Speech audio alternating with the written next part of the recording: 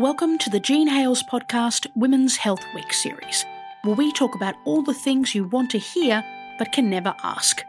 Here's your host, Janet Michelmore. Today I'll be speaking with one of the most inspiring people I've ever met. In 2021, Isabel Marshall was named Young Australian of the Year. Alongside her medical degree, she is also the co-founder of Taboo Period Products. Taboo makes and sells pads and tampons, but also has a mission to stop period poverty. The thing is, sometimes accolades really don't do a person justice. Having worked in women's health for the last 30 years, I know exactly what Isabel is up against. Periods and bleeding are the last things anyone wants to talk about. And in this interview, we talk about the shame that still surrounds periods and the heartbreaking report that shows what young women are still going through in the classroom. Here's my interview with Isabel Marshall. Isabel, you and Eloise started Taboo to fight period poverty in Australia. For many of our listeners, they may not have heard that term before. So can you tell us what that means? In essence, it is just when someone can't afford or access the right products or support or education to deal with their periods in a safe, hygienic and dignified manner. And we started to realise just how prevalent this issue was overseas, but also in Australia, and how intrinsically it's linked to gender equality, to the poverty cycle, and to all these huge issues that we're trying to tackle as a world. But for some reason, things like periods and access to pads and tampons have kind of fallen through the gaps of that conversation. And that's hugely because of the stigma and the taboos around periods and menstruation, which is why we're called Taboo, because we want to challenge that taboo. Considering this is a biological function that half of our population go through every single month and is vital for the survival of our species, we thought it's probably best to start the conversation and to stop it from being a barrier to things like education or employment. Isabel, you're so right about stigma and shame around periods. I remember as a kid, and even actually not so much of a kid, when I was in my mid-20s and even probably 30s, where I always prayed that the cashier was female. In fact, I probably held back and waiting for a female when I had period products. Can you give me some other examples of when that happens for women? Yeah, I think there's certainly examples that on a personal level, so many menstruators would relate to. I mean, certainly I've walked through the aisle and felt this embarrassment. Sometimes you don't even look for what's the best product because you're too stressed about people seeing you in the aisle. So you just take whatever's closest, which is just absurd. But certainly I relate to that. And I know that so many people around me relate to those sorts of situations as well and feelings. In a broader sense, stigma and shame, particularly in certain cultures around the world, is so ingrained in the culture that people may need to go to, say, menstrual huts while they're bleeding. So in some cultures, they're not able to be in the family home or in a religious setting while they're bleeding. And it's interesting. And my learning journey with these sorts of things has been interesting. It's very easy to, I guess, judge those practices as negative straight away, coming from a completely different demographic. But I have met people who have benefited from such practices when it's done in a really dignified, understanding and empowering way. When the usually woman in these situations is, say, needing to go to this menstrual hut, sometimes that can be a dangerous setting, where there may be dangerous animals. There's been instances of snake bites or fires or assaults in these areas, which obviously is completely not okay. And when the woman is put at risk, that is not okay. But I have met some people who fully feel comforted and empowered in the fact that their cycle has been acknowledged. And when they're bleeding, that's the time that they step away from their duties in the household or duties as mother. And they often are there in those menstrual huts with their sisters or their friends. And that's actually a time they acknowledge their body is going through some pretty exhausting things. And their family recognizes this as a safe and relaxing place for that person at that time, which is very interesting. I never thought of it in that way until I guess I was pulled up in a few settings and people said, no, actually, this is a cultural difference and you may not understand it or experience it yourself, but you do need to respect the differences. But there's a line that's drawn when someone's safety is at risk or they're unable to reach their full potential because of the way they're treated during their period. That's a completely different ballpark. That is a completely different ballpark. The thing that I find fascinating about your comments, though, is that we spend our lives hiding when we're menstruating. And then this is a great recognition of when people are menstruating, the total polar opposites of what really we talk about most of the time.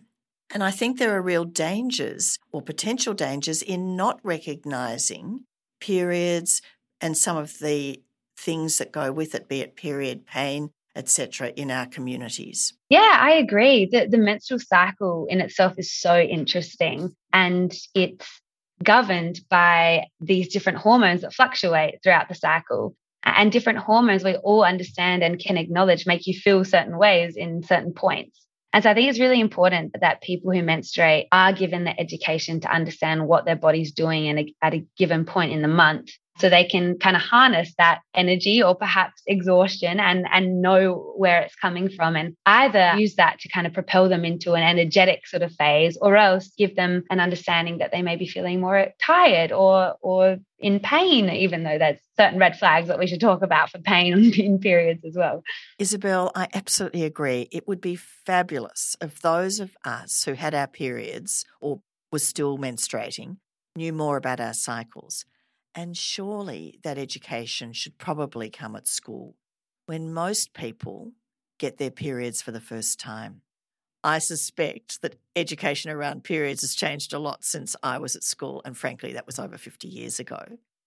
So what can you tell us about how period education is being handled today? Yeah, so there's a brilliant report by the Commissioner for Children and Young People in South Australia, Helen Connolly.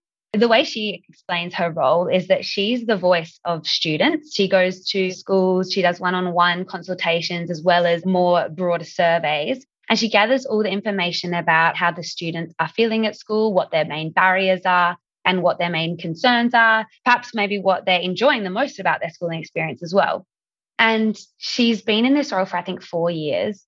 And constantly the issue of periods kept cropping up. And so she did a deep dive and she created this amazing report called Menstruation Matters, which was tabled earlier this year. And in Menstruation Matters, she highlights some of the main concerns that students have relating to period poverty. And what she found is that period poverty certainly exists in South Australia. And that makes total sense because poverty also exists in South Australia, and where there is poverty and people who bleed, you're going to find period poverty. But she also highlighted, as we said before, those issues of stigma and shame. And those issues of stigma and shame really manifested in young menstruators not being able to voice their concerns at school or to their teachers, to their parents, to their family members, to their peers. And it also manifested in things like bullying or teasing, when a pad falls out of a bag and suddenly that's the butt of a joke for the next couple of weeks, which is hugely degrading when it's a biological function that you should feel proud of, that demonstrates you're growing up and that your body is strong, and something that half of your cohort is going to be going through as well. It just seems absurd that it becomes the butt of a joke. But it does affect people's schooling, and it affects how they view themselves and their environment that they're learning in. But even more so than that, there's problems around access to toilets, facilities, their inability to go to the toilet during class because of school rules, which is a problem when you're sitting on your seat bleeding. Also, just things like school policy regarding uniforms and what's most appropriate when someone's bleeding and how to best support them during that time, which is 1 week of every month, which is quite a substantial amount of time. So probably something we should consider when we're planning our infrastructure and policies and rules and expectations. I think this report also addressed girls not being prepared to talk about period pain. What have you learnt about girls talking about period pain and, in fact, how much school they miss due to period pain? That is such an interesting question. What we, and I know Jean Howes has been so involved in this, have discovered recently is that 1 in 9 people who menstruate in Australia have endometriosis. And endometriosis, if there are listeners who haven't heard that quite complicated sounding phrase or term before, is when tissue that's like the lining of the uterus grows outside of the uterus, and it responds to the same hormones that tell the uterus to shed its lining, so to create the period, but that tissue has nowhere to go when it's outside of the uterus because it doesn't have a vagina to exit the body through. So there's real issues when that tissue is trying to kind of shed, but it's outside of the uterus, and it causes extreme inflammation and pain. And that concept of pain is a really interesting one because for generations and generations, for centuries, it's been really, really difficult to quantify pain because it can be such a subjective thing with so many factors attached to it.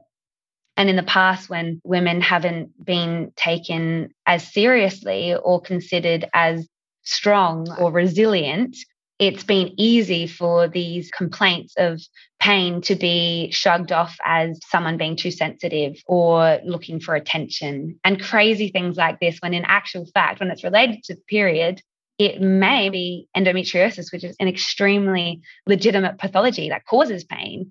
And so there's been lots of factors, I think, that have led to that pain not being diagnosed or considered or acknowledged. And a lot of that stems from things like gender inequality and these idea of women having hysteria instead of having actual issues, but also shame and stigma around the period. Isabel, I've got one last question, and I really want to return to the topic of taboo. How does Taboo fight period poverty in Australia? And really, how can our listeners get involved? Yes, absolutely. As I said before, period poverty exists wherever there is poverty and wherever there is people menstruating. And we certainly have those groups in our country as well. And I do want to note as well that period poverty is about, yes, the unaffordability of the products, but also the inaccessibility of products. And we have many towns and communities in Australia that are very regional and that may have only one convenience store or one place where people can buy pads. And often in those circumstances, a packet of 10 pads can go for like up to $10, which is huge, especially for families that are already under financial pressure. And that's something that is dropped often to the end of the shopping list and often scrubbed off if other things need to be prioritized, such as food or health-related services or products and things like that. So yes, there's certainly period poverty in Australia. And yes, it affects people's schooling, it affects their employment, it affects their engagement in social and community aspects of their life as well. So we've recognised this at Taboo and we created this Pad It Forward model, which is obviously a play on Pay It Forward.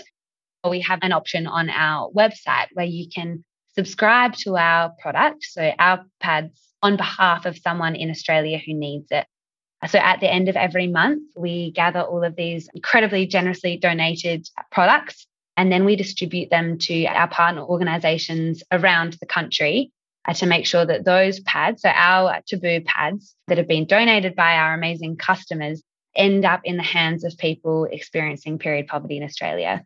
So a lot of them are health clinics, schools, domestic violence, crisis care centres. There's Aboriginal centres, there's rural regional centres. There's a whole group of them, and we have an incredibly generous base of people who are so passionate about donating these products every single month. And that's only $7 usually that comes out of their account every single month, and that's one packet of pads, and it makes a huge difference to people around Australia. Isabel, seriously, I've had the best time. Thank you so much. Me too, thank you. It's been fabulous, and I've learnt a lot too. Isabel Marshall is doing remarkable work, and I would encourage all of our listeners to get behind Taboo. Please listen to more interviews in our Women's Health Week series, and thank you so much for listening. You've been listening to the Jean Howes podcast Women's Health Week series. You can find out more about Taboo by visiting tabooau.co. For free expert health information about periods, endometriosis, PCOS or heavy menstrual bleeding, visit jeanhales.org.au.